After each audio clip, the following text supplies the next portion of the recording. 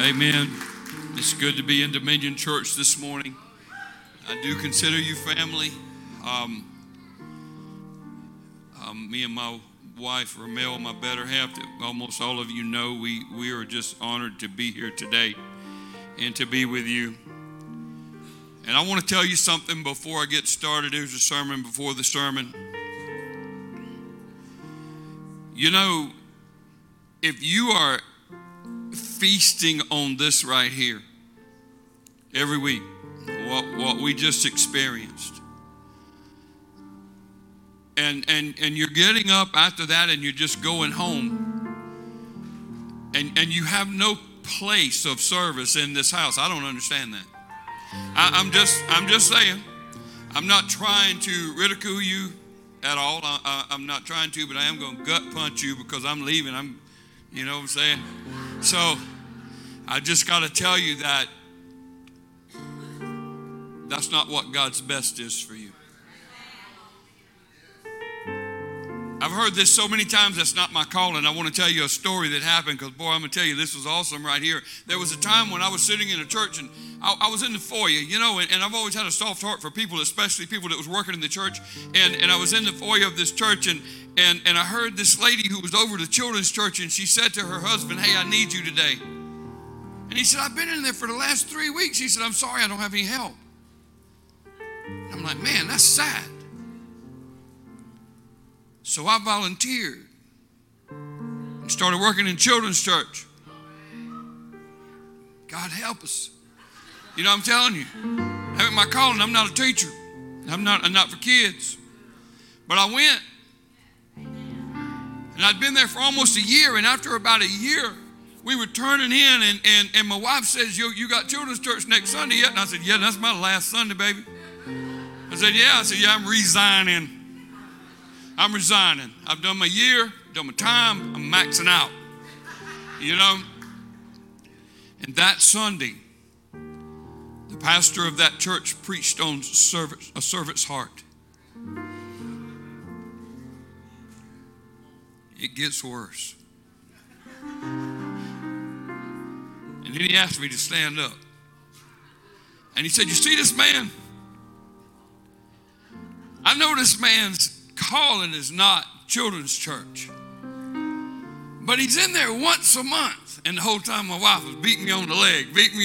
And she's sitting there, she's just grinning because she knew that I just said I was resigning. Oh man, I felt so bad.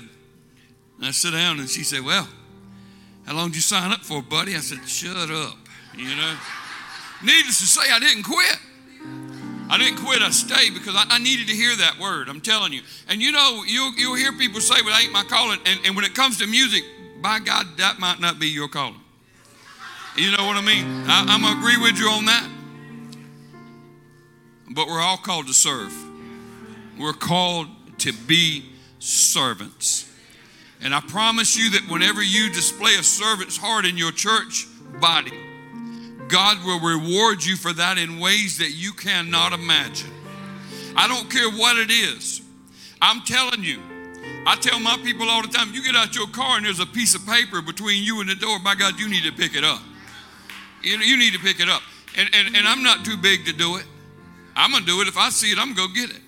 Even if it's here, I'm going to go get it. The one thing that we was taught, man, I can't walk past a buggy in a grocery store. I didn't put it there, but I can't leave it. If it's in a parking spot, I got to put it where it goes before I can go in. That's just what I got to do because that's what we're called to do. I got to put it in there. I don't care if the guy behind me is bigger than me, stronger than me, look better than me. I'm going to hold the door open for him. That's just how it is. He ain't got to be a woman. I'm going to say, "How you doing, buddy?" Because that's what God called us to be. Amen.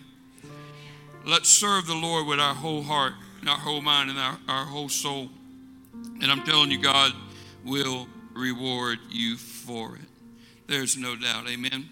I want to give honor to Apostle Kyle and Pastor Jamie and to the staff of Dominion. You guys are great. And I love the way that you operate with one another.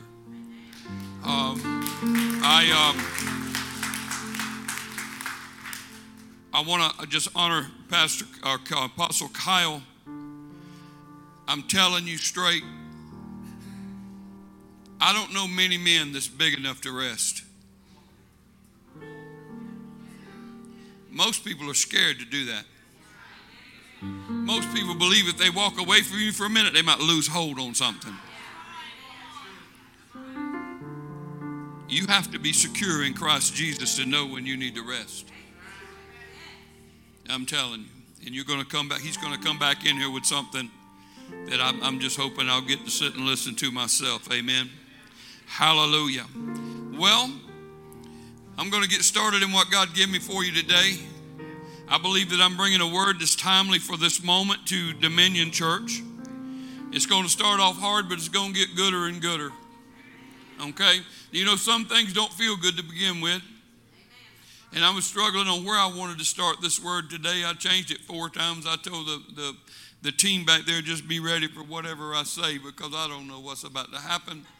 I don't know how it's going to start and how it might end. But I want to talk to you today about the birthing place of a miracle. The birthing place of a miracle. And I want to begin in 1 Corinthians, in a weird place, 1 Corinthians chapter 11. Strange place to begin for something like this, because it says there, I'm going to read to you out of the Holman's translation. For to begin with, I hear that when you come together as a church, there's divisions among you, and I believe it. There must be indeed be factions among you, so that those who are approved may be recognized among you. What a strange place to start in talking about miracles. But I want to point out a couple of things to you about these 2 scriptures. There's 2 words in there that are never good. There's one word that is heresies or factions or sects or whatever you want to call it in different translations. But it's a word that has a meaning that's terrible. It's a word that means this, and I wrote this down because I wanted you to understand what this word means when it's translated heresies or divisions. And it says an opinion, especially a self-willed opinion, which is substituted for a pursuit of truth. That's what that means. Now, the word division above it means to rend or to tear. So when you put those 2 things together, it says, this is what Paul said to this church. When you come together, there's some of you that's got an opinion that's going to rip something apart that should not be ripped apart. This is what he's saying. That don't sound good at all. But then he says, my brothers, these things must be. Now that must be there is not like me telling you that must be right. That's not what he's saying. This must be is a little word called D-E-I, and it's the same word that you would find in the Greek whenever the Bible says you must be born again. In other words, this has got to happen, y'all. It's got to happen. Now that's jacked up, it's tore up from the floor up, and I remember the scripture that says that we're going to have troubles. I don't like that scripture. I wish it wasn't in there. I'm just going to be honest with you. I wish it wasn't there. There's several of them that I wish hadn't have been there. But it was.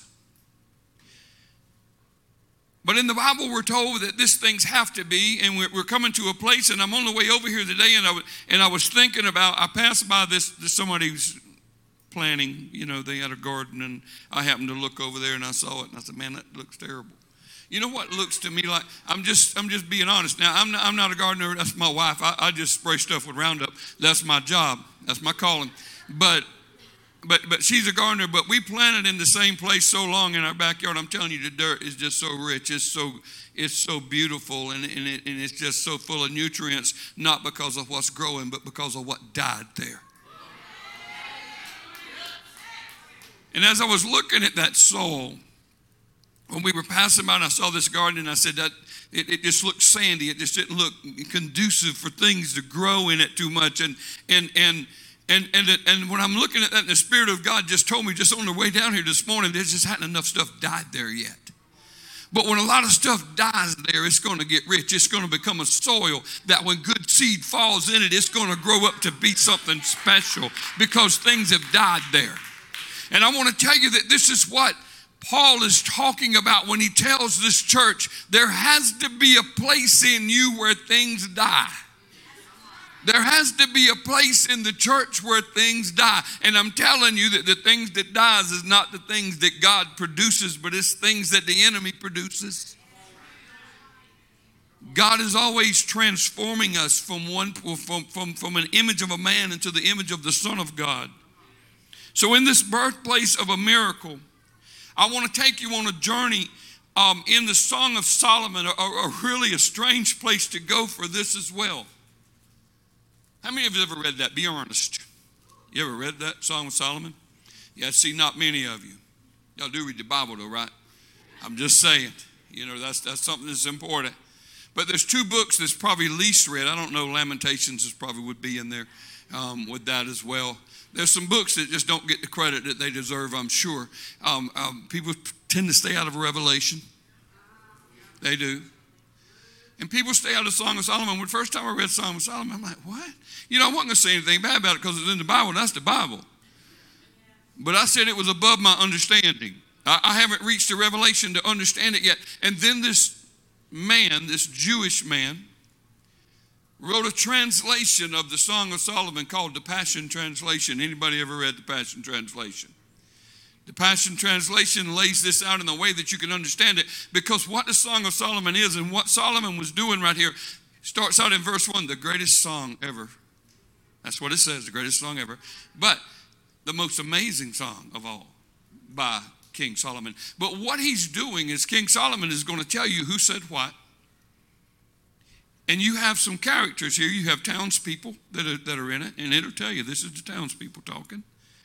This is the Shulamite bride, and this is the bridegroom king. And it's a story of how that the bridegroom king, Jesus Christ, has coming to pursue the Shulamite bride, his church. This is what this story is about. It's not some romance between Solomon and a woman, but it is a story about how God pursues his church. And I want to read to you some things there, because what is happening here, this is important for everyone to know in what's happening in this church. Let's look at verse 2 in chapter 1.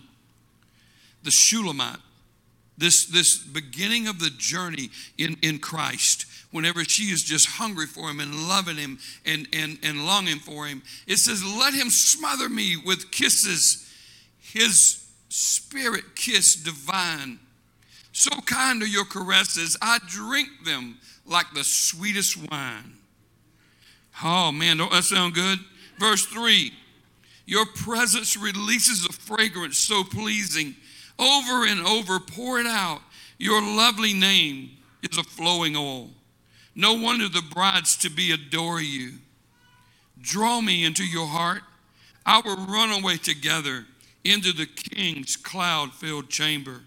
This is that place. Do you remember that place? I hope you're still in that place. But do you know when you first got saved, do you know that zeal that you had for the face of Jesus, the desire you had for the face of Jesus and nothing else? You wasn't thinking about how much you could grow a church. You wasn't thinking about where you could go. But the thought of Jesus Christ was more than you could bear. And the love you had for him filled you to such a degree that, oh man, it was just incredible. And I don't care who you were, guys, you too, you were thinking, oh, if you would just caress me, if I could just be in your presence, God. You might not have wanted to go out and tell people that, but that is what we were thinking in our heart. You know what the Bible calls that thing? First love. Oh, hallelujah. He calls that the first love. That's why he said, don't lose your first love. That desire to be with him. You know, whenever you have that zeal and that desire, there's a lot of times people will hurt your feelings. You ever had somebody tell you something like this? Well, don't take all that. You ever had somebody tell you that? Man, don't follow that up. You hear what I'm telling you? Don't even follow that up. Don't even think about it. Go ahead and let it take all that. It'll be all right. Let it take all that. Give him all the attention that you can give him. Amen? Because that, my friend, is the birthplace. That is the birthplace. And we have a picture here of a person, of the bride of Christ that is first getting started in this relationship. And man, they're seeing the attributes of Jesus and the preciousness of his touch. And then the Shulamite says in verse 5, he's celebrating every kiss. No wonder everybody adores you. But then in verse 5, the bride says, Jerusalem maidens, in this twilight darkness, I know I'm so unworthy. I'm so in need. And the king says, but you are so lovely. You are so lovely. And then the next verse, I feel as dark and dry as the tent deserts and the wandering nomads. This is how we so many times come to feel and come to think about our relationship with the Lord. We feel so dry. We feel so dark. We feel like we are not worthy. We feel so unworthy of what the Lord is giving us. I know I'm so unworthy. I feel so dark. She tells her friends, please don't stare at me in scorn. Please don't. And in verse 6, I want to read this to you, and then we're going to move on from chapter 1 for a minute. Please don't stare in scorn because of my dark and sinful ways. My angry brothers quarreled with me and appointed me guardian of their ministry vineyards. Yet I have not tended my own vineyard within.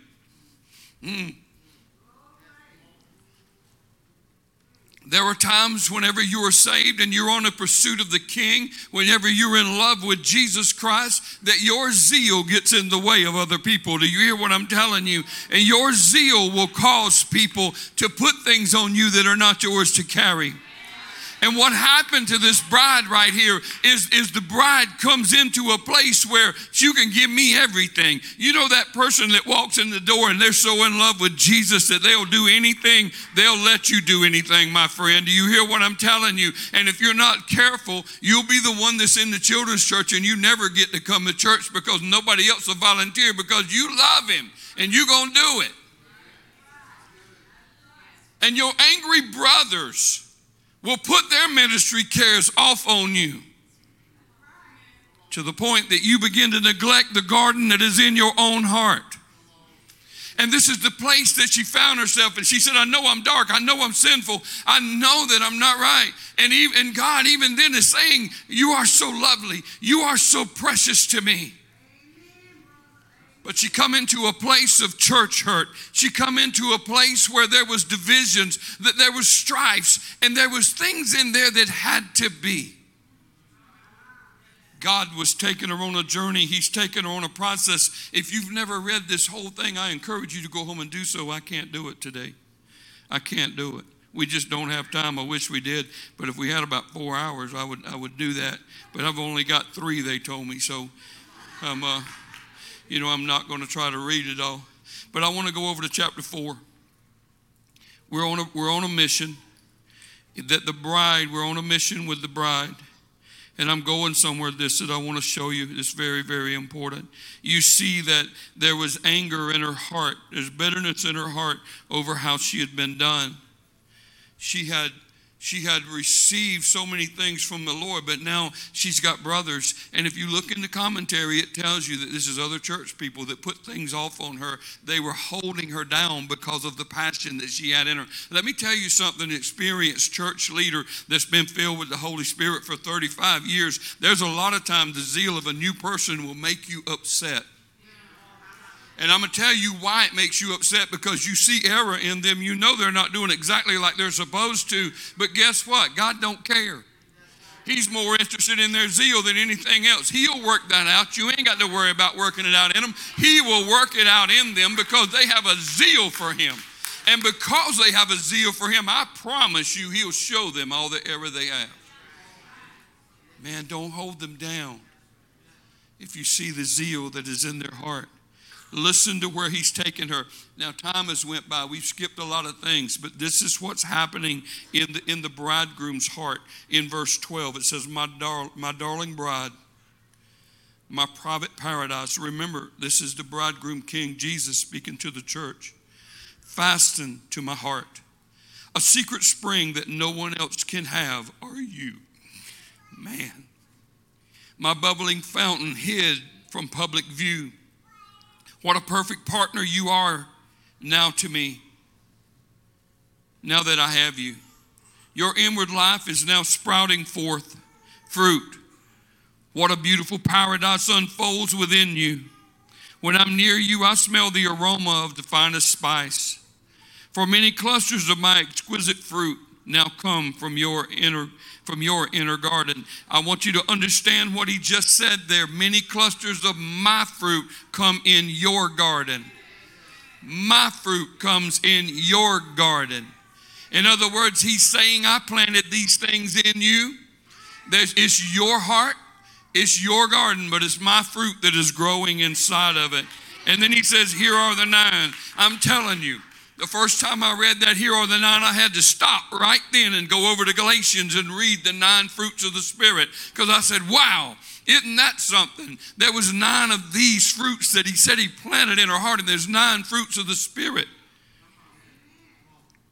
And so he sees these 9 fruits of the Spirit, and he calls them all pomegranates of passion, henna from heaven, spikenard so sweet, saffron shining, fragrance calamus from the cross, sacred cinnamon, branches of scented wood, myrrh like the tears of a tree, and aloes as eagles ascending. You are a fountain garden, a wellspring. A well of living water springs up from within you, like a mountain brook flowing from your heart. I was going to explain every one of these things to you, but God led me in another direction, but I still want to real quick tell you what they mean. You can look this up in a commentary for yourself. A pomegranate is a symbol of exaltation. It's to be exalted. Henna means the price of a ransomed life. Spikenard is symbolic of light. She's walking in the light. Saffron is a lover's perfume. It's costly, and it grows in the desert places only. Calamus was taken from a plant called flagstaff, sweet flag, which was purchased in the Hebrew language. Cinnamon presents a fragrance that is the scent of holiness and was used in the holy, making the holy oil in the sanctuary. The branches of scented wood are frankincense trees, and they represent the purity of devotion to Christ because it had to be cut before it could be released. And then the myrrh, or the trees, the tears from the trees. Myrrh is a symbol of suffering. The Bible tells us in Philippians chapter 3 and verse 10, my goal is to know him in the power of his resurrection and in the fellowship of his suffering, being conformed into his death. And then aloe as eagles was the aloe of healing. It's the healing balm that is within us. I'm telling you, when the fruit of the Spirit is working in you and you are able to maintain that first love, not only is there healing for your soul, but there's healing for the people that are around you. You carry something in you that is healing. You hear what I'm telling you? It is healing. Glory to God. It is healing. So we have these things that are growing in our heart. But why, and what's the purpose? I want to tell you that if there's a place that the church is in error, it's right here, what I'm about to tell you right now. There is something that we don't understand, and if we understood it, it would change everything within us, because the world is leading us down a road that God don't want us to go down. The world is leading you in a place that makes you, and the world will tell you that you deserve something. But the Bible tells me that I deserved death and got life. The Bible tells me that I deserved punishment, but God spared me by the blood of Jesus Christ. There's words like deserve. There's words like that the world will tell you that if anything is wrong at all, then something's wrong with you. I'm telling you, I love to watch TV commercials. I seldom ever watch TV at all because of things like this. It's not really the shows. It's the advertisements that really make me ill. Because they says, who say you can't buy happiness? And then they want to tell you about an internet company. I'm telling you, there's people out there right now signing up for that because they're sad. And they're trying to buy happiness. You know, whenever time that you see somebody post a picture on Facebook of them in their new car and say, look how God blessed me, there should be a little caption right in the bottom of what your car payment is, baby. All right? Because what you're doing is you are painting a picture that you had no trial or no struggle to get where you are. But I'm telling you that people need to understand that there is process to go through to get to a place. All the kids that are growing up now, they want what mom and daddy's got without the struggle. But mom and daddy needs to tell them how long it took to buy that house. They need to tell them what it was like to struggle and to get to where you are. I'm telling you, the struggle is where the place of the miracle is. But why is God giving us these things? Why is God giving us these fruits in our heart? Why is there a process in which he's trying to plant his fruit inside of me? What is it for? We believe in today's time that we have this fruit so that my life can be fulfilled, so that I will be happy, so that I will have peace, so that I can sit back and relax until he comes. But that's the furthest thing from the truth. I want to read one verse of scripture in the Psalms of Solomon in chapter 5. It's a whole paragraph long, but it's only one verse in the Holman's. Chapter 5, verse 1. And then we're going to move from the Passion Translation. Listen to what the bridegroom king says to the bride. I have gathered from your heart my equal, my bride. I have gathered from my garden all my sacred spices, even my myrrh. I have tasted and enjoyed my wine within you. I've tasted with pleasure my pure milk. You have right there the spirit and strength. Milk, the wine and the milk, spirit and strength. My honeycomb, which you have yielded to me. I delight in gathering my sacred spices, all the fruits of my life. I have gathered from within you my paradise garden. And then he says, come, all my friends, feast upon my bride. All you revelers of my palace, feast on her, my lovers.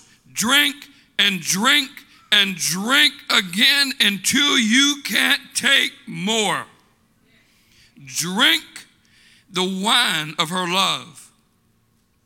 Take all you desire, you priest. My life within her will become your feast. You see, the fruit that God put in me wasn't for me, it was for you. And whenever somebody takes it, I'm telling you, one of the most ungodly things that I've ever heard anybody stand on a stage and say is people are prostituting my gift. By God, God didn't give that to you for you. But he give it to you for other people. He give it to you so that you can pour it out. And I'm telling you now, church, that God has put you in a place right now that you're feeling pain. You're feeling pain. I know there's many of you that you're feeling pain, and it come from various places. Some of you, it come from sickness. Some of you, it come from trial. Some of you, it come because somebody in this church is standing against you. But these things must be so that those that are approved may be known. And there is no other way that these things, that you're going to know who is approved except for by that. And God didn't put within you something so you could keep it. God didn't put within you something so you could hold it. But God put it within you so you could feed them, baby. That's what he wanted you to do. And if you are a leader, if you are his saint, if you are filled with the Holy Ghost, people are going to pull on you. They ain't doing nothing they don't supposed to do. And my God, I'm glad that the Bible says that he leads me beside the still water, that he restores my soul, that he prepares a table for me in the presence of my enemies. I'm glad that he restores me. I'm glad that he refills me. But he refilled me to get up and do it again, to pour it out again. And I want to tell you why that all this is.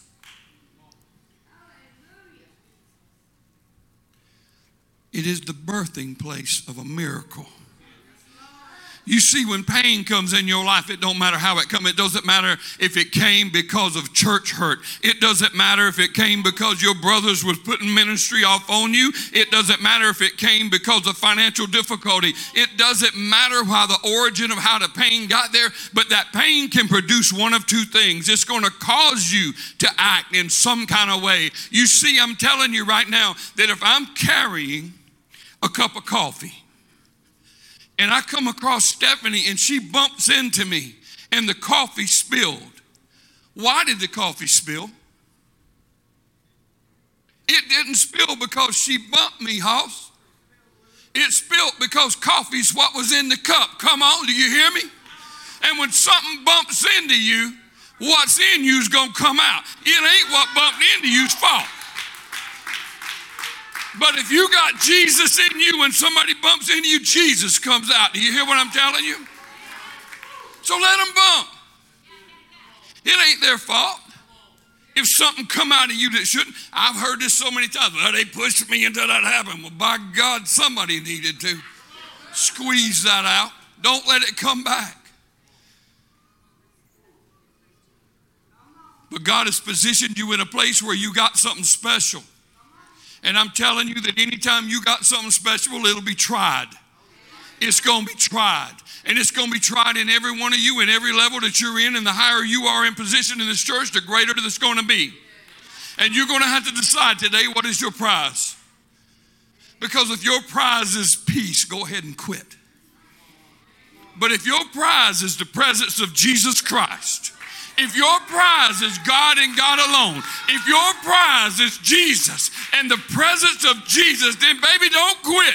Don't worry about what's happening around you, because He is going to make sure that the garden in your heart is tended. I want to read a scripture to you. I want to read you a story that I decided to save for last. Man, I had 5 pages of notes. We'll save them for next time. I really will. Y'all thought I was joking. No. Exodus chapter 15. We're going to go back to I can't get there from here. You know why I can't get there from here? Because there is no passion in that. I got to change versions. Exodus chapter 15. That's right up there close to front. Exodus chapter 15. I want to tell you what happened before we start reading. What had happened was they come through the Red Sea.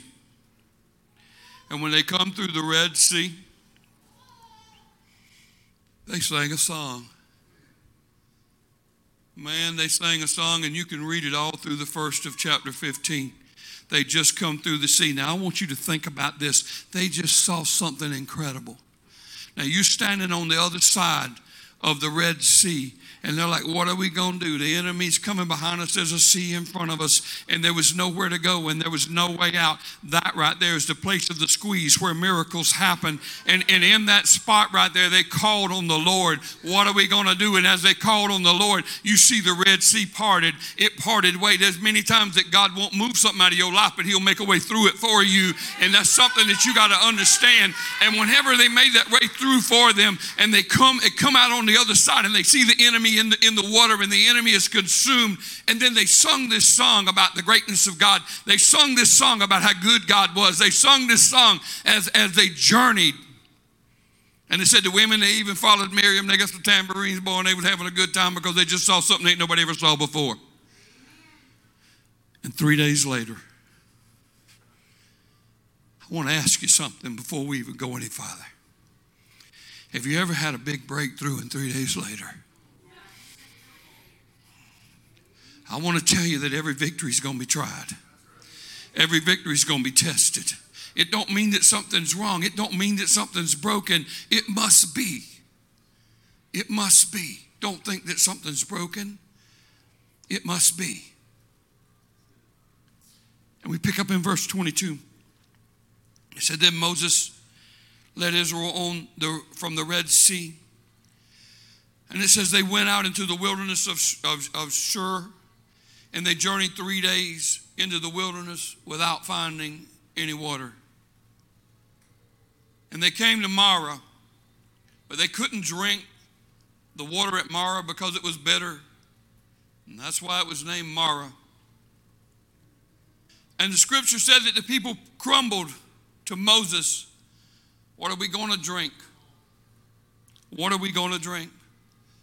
And so he cried out to the Lord, and the Lord showed him a tree, and he threw the tree into the water, and the water became drinkable. And he made a statute and an ordinance for them at Marah, and he tested them there.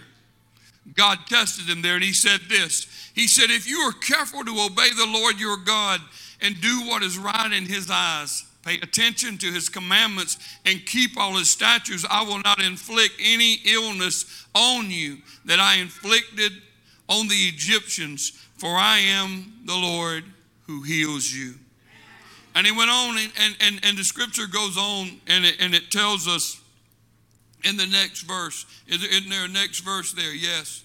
And then they came to Elim, where there were 12 springs of water and 70 date palms. And they encamped there by the waters. I want to tell you something, that the very first thing happened whenever the people come out of sin, whenever the people come out of the bondage of Egypt and cross through the Red Sea, which the Bible tells us is symbolic of salvation. Is symbolic of salvation. And they begin the path to the promised land that is heaven. That promised land is heaven, and they begin that path. The very first trial that came to them, the very first thing that they had to do after their initial victory is they had to learn a lesson that is so important for you today. They had to learn to turn what is bitter sweet. And I'm telling you, church, that if you can't turn what's bittersweet, you ain't going nowhere else. You ain't going nowhere until you can turn what's bittersweet. That don't mean you got to like it. That don't mean it was fair. That don't mean it's right. That don't even mean you got to agree with it. I'm telling you right now, if somebody comes up to me and they got a way of life that ain't right and they ask me, I'm going to tell them. I'm going to tell them. I'm not going to tell them, bless God, God's going to fix it. I'm going to say, you wrong, hoss. That's just how it is. But I understand something. That there is bitter water going to come in my life. And I have to understand how to turn that water sweet. And if I can't turn the bitter water sweet, we ain't going nowhere else. We're going to stay at this place until we learn to turn the bitter water sweet. And do you know there's many people that live their entire life, they're called what I call complainers. They complain all the time. You see the people murmured against Moses. What are we going to drink? But Moses and the elders cried out to the Lord. And the Lord said, there's a branch. There's a tree. Throw it in the water. Say, what? But they threw it in the water. And you know what I often wonder is who was the first person that tasted it after that? I promise you it wasn't one of them people complaining. But the one with faith will drink first. But the scripture says that after that, and this is my main crucible of my message, this is the birthplace of a miracle. You see in our life, in the deep recesses of our heart, down inside, we all want a perfect life.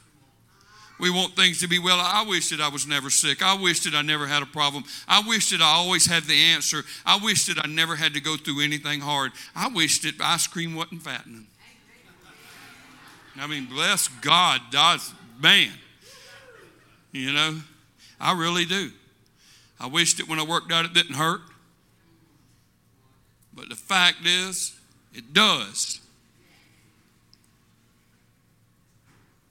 But it's the birthing place of something special.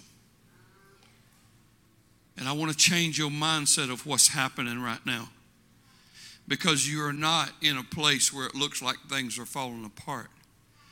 You're in the birthplace of a miracle. And I want you to understand something. The Bible says it just slips this in there, just kind of sticks it right on the bottom of the chapter. And then they went over to Elim and they had 12 springs of water. And they had 70 palm trees.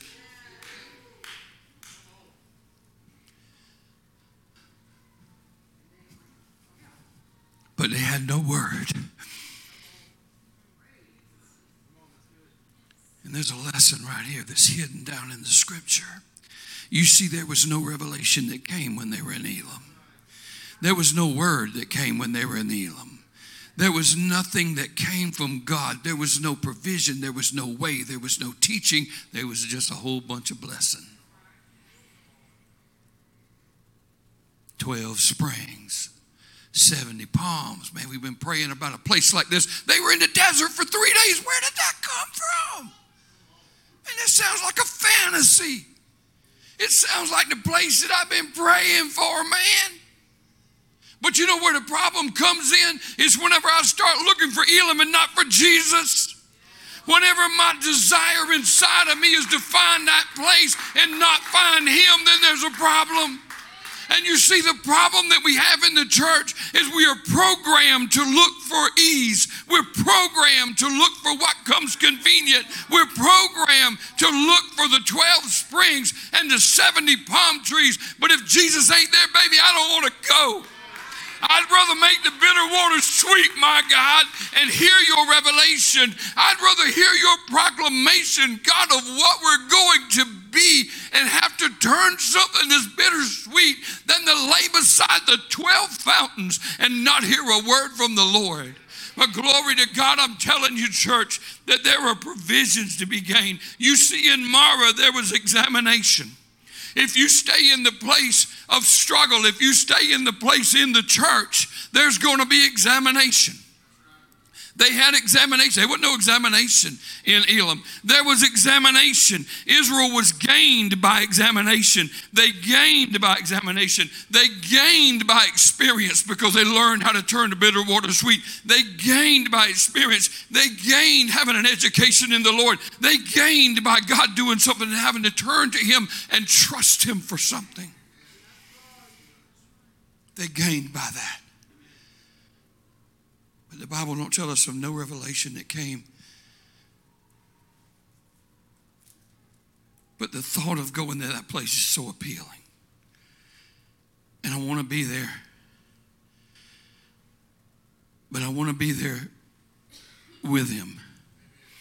And if I can't go with him, I really just don't want to go. Because Jesus has to be the prize. And in everything that's going on in a growing church, and every bit of birthing pains that you have, and every bit of growth pains that you have because you're growing so fast that your knees are hurting. You might not know that, but that happens. And inside of that growth, make sure that the prize remains the same. And if the prize remains the same of he is here with us, then everything is going to be well. And I want to encourage you in something this morning. We're going to go back into the Psalm of Solomon here in just a minute. I want to read something to you. I'm going to throw him a curveball back there, if I can find it. That'll be me a curveball trying to find it.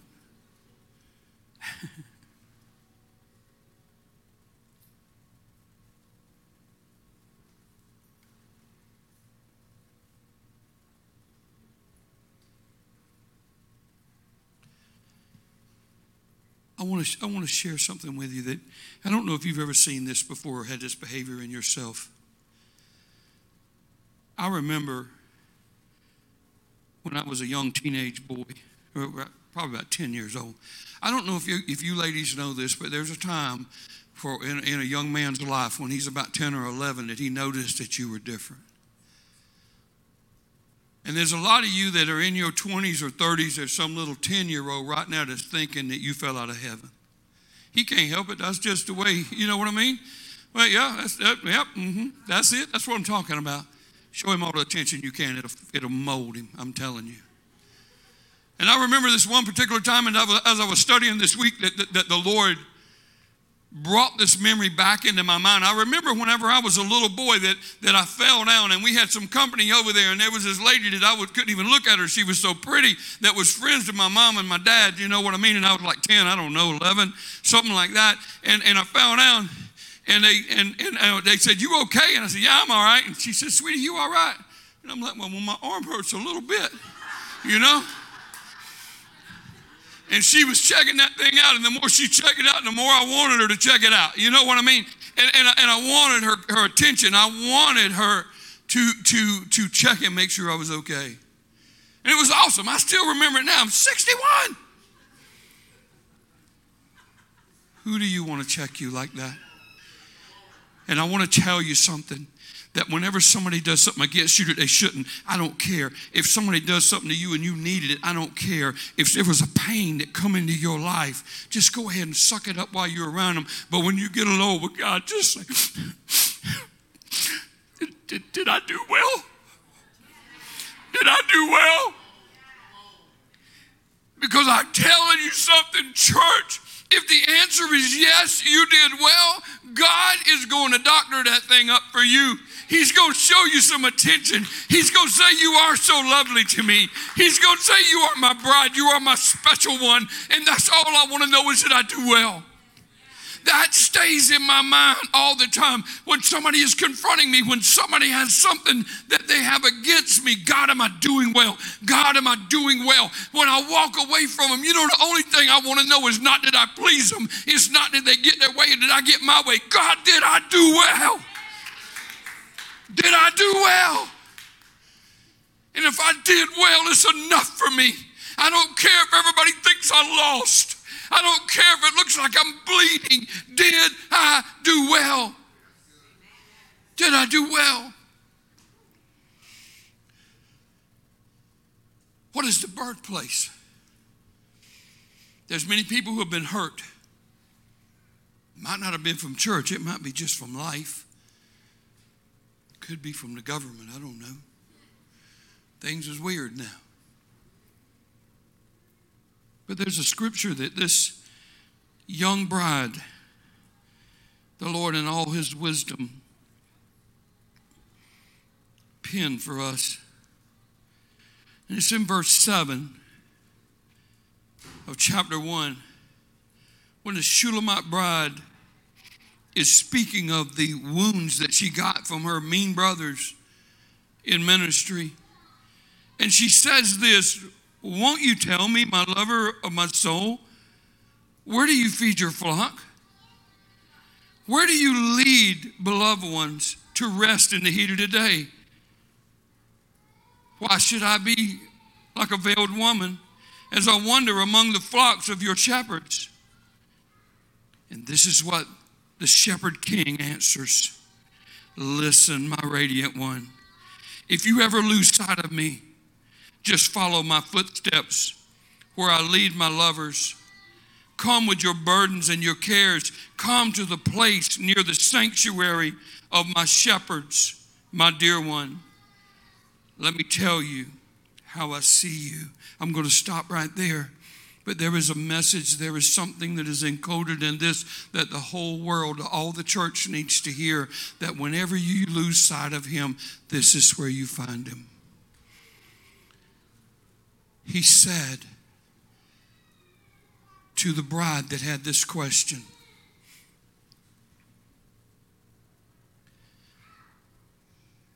where do you feed your sheep? Where do you go? If you ever lose sight of me, follow the steps to my altar, to where my shepherds are. That's your church pastors, my friends. That's the ones that God has set over you. Follow the steps to where they are. Follow the vision that God's given them. Follow to the place of restoration.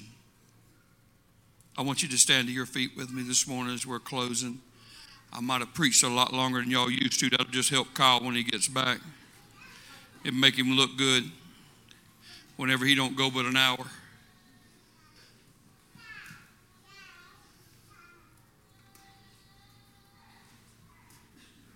And one thing that I know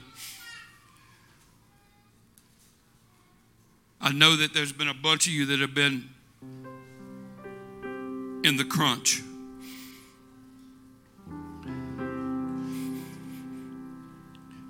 I know that there's been things that just have been rocking in your life.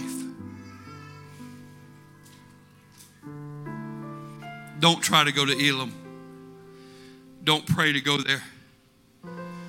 But say, Father, give me a revelation of how to make this water sweet. How do I make this bitter water that's in my life sweet today? How do I make it sweet?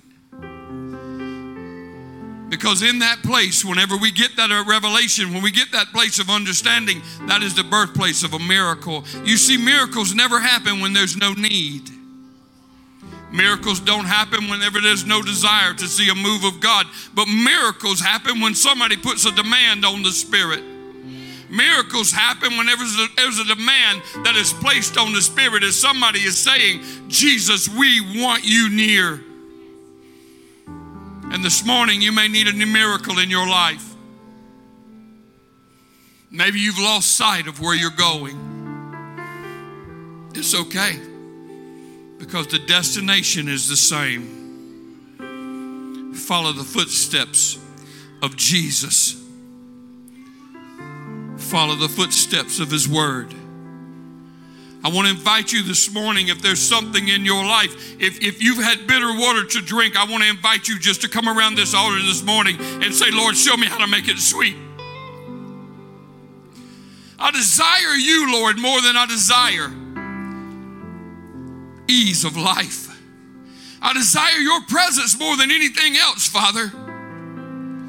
And this morning, if you're in this place and there's been pain in your life, it don't matter how it was caused, and you would like to say, Lord, I want to make the bitter water sweet, I want to invite you to come this morning and let God make those bitter waters sweet. He'll show you exactly what to throw in them to turn it around if that's you. Thank you, son. Church leaders, I'm speaking this directly to you. You don't know it, but you're in the best place that you could possibly be, and you've done your work well. And I know that you being tried and you being tested, but you're winning. You're winning. Oh, glory to God, you're winning. And I'm telling you that you're in the place of miracles. Because the enemy is coming against you with everything that he's got, and it ain't working, and you ain't being shook. And in that place is the place that God is going to show you a miracle. You're going to see miracles birthed in it. Today, many of you, your heart has been open. Your garden has been exposed. You know it, I know it, and there's been many that's been feasting out of it. And your prayer today needs to be, just replenish me, God. Did I do well? Did I do well, Father? Replenish me. Did I do well? Hallelujah. Hallelujah. Hallelujah. Father, today we thank you, God, for your word. We thank you, Father, for the process of your word. We thank you, Father, for who you are. We thank you, Lord. My God, I pray strength, my Father, to the leadership of this church. Strength, my Father God. Lord, let your radiance rest on them, Lord. Let your radiance be upon them, every worship leader, every pastor, everyone in position. My Father God, I pray a wall of fire around about them, my God. For they are in the place of a miracle, Father. And I pray, come, Lord Jesus, be our prize. Come, Lord Jesus, for you are the reward. Lord, we don't want anything less than this kind of glory to fall in this place. Anything less, my God, than your presence, Lord. Father, we are here for your pleasure, my God, all the day long. And we thank you. And we give you glory.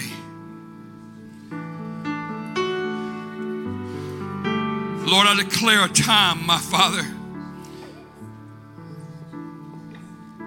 of miracles. A time of miracles, Lord, that is being birthed. Even now, revelation, my God, is coming. Revelation, Father. Revelation. And I thank you, my Father God, for that place of miracles. Thank you, Father. I thank you, Lord, that you are turning around situations, Lord, not what they are, but how they're thought about. My Father, you're turning them around right now in the name of Jesus. And the prayer of your saints is becoming, did I do well? let us be pleasing in your sight. Lord, we thank you for your word today. And Lord, I pray, my Father God, as we leave this place, that the pursuit of Jesus would come alive within us again. That any who have lost their first love, my Father God, would regain it today. Lord, that the power of the Almighty God would restore, reclaim, rekindle. And Father, let your saints, my Father God, know your word in their heart today. Know, my Father God, that they have pleased you. Know, Lord God, that you are turning the bitter waters sweet, my God, and that miracles are coming. In Jesus' name, amen. Amen. God bless you.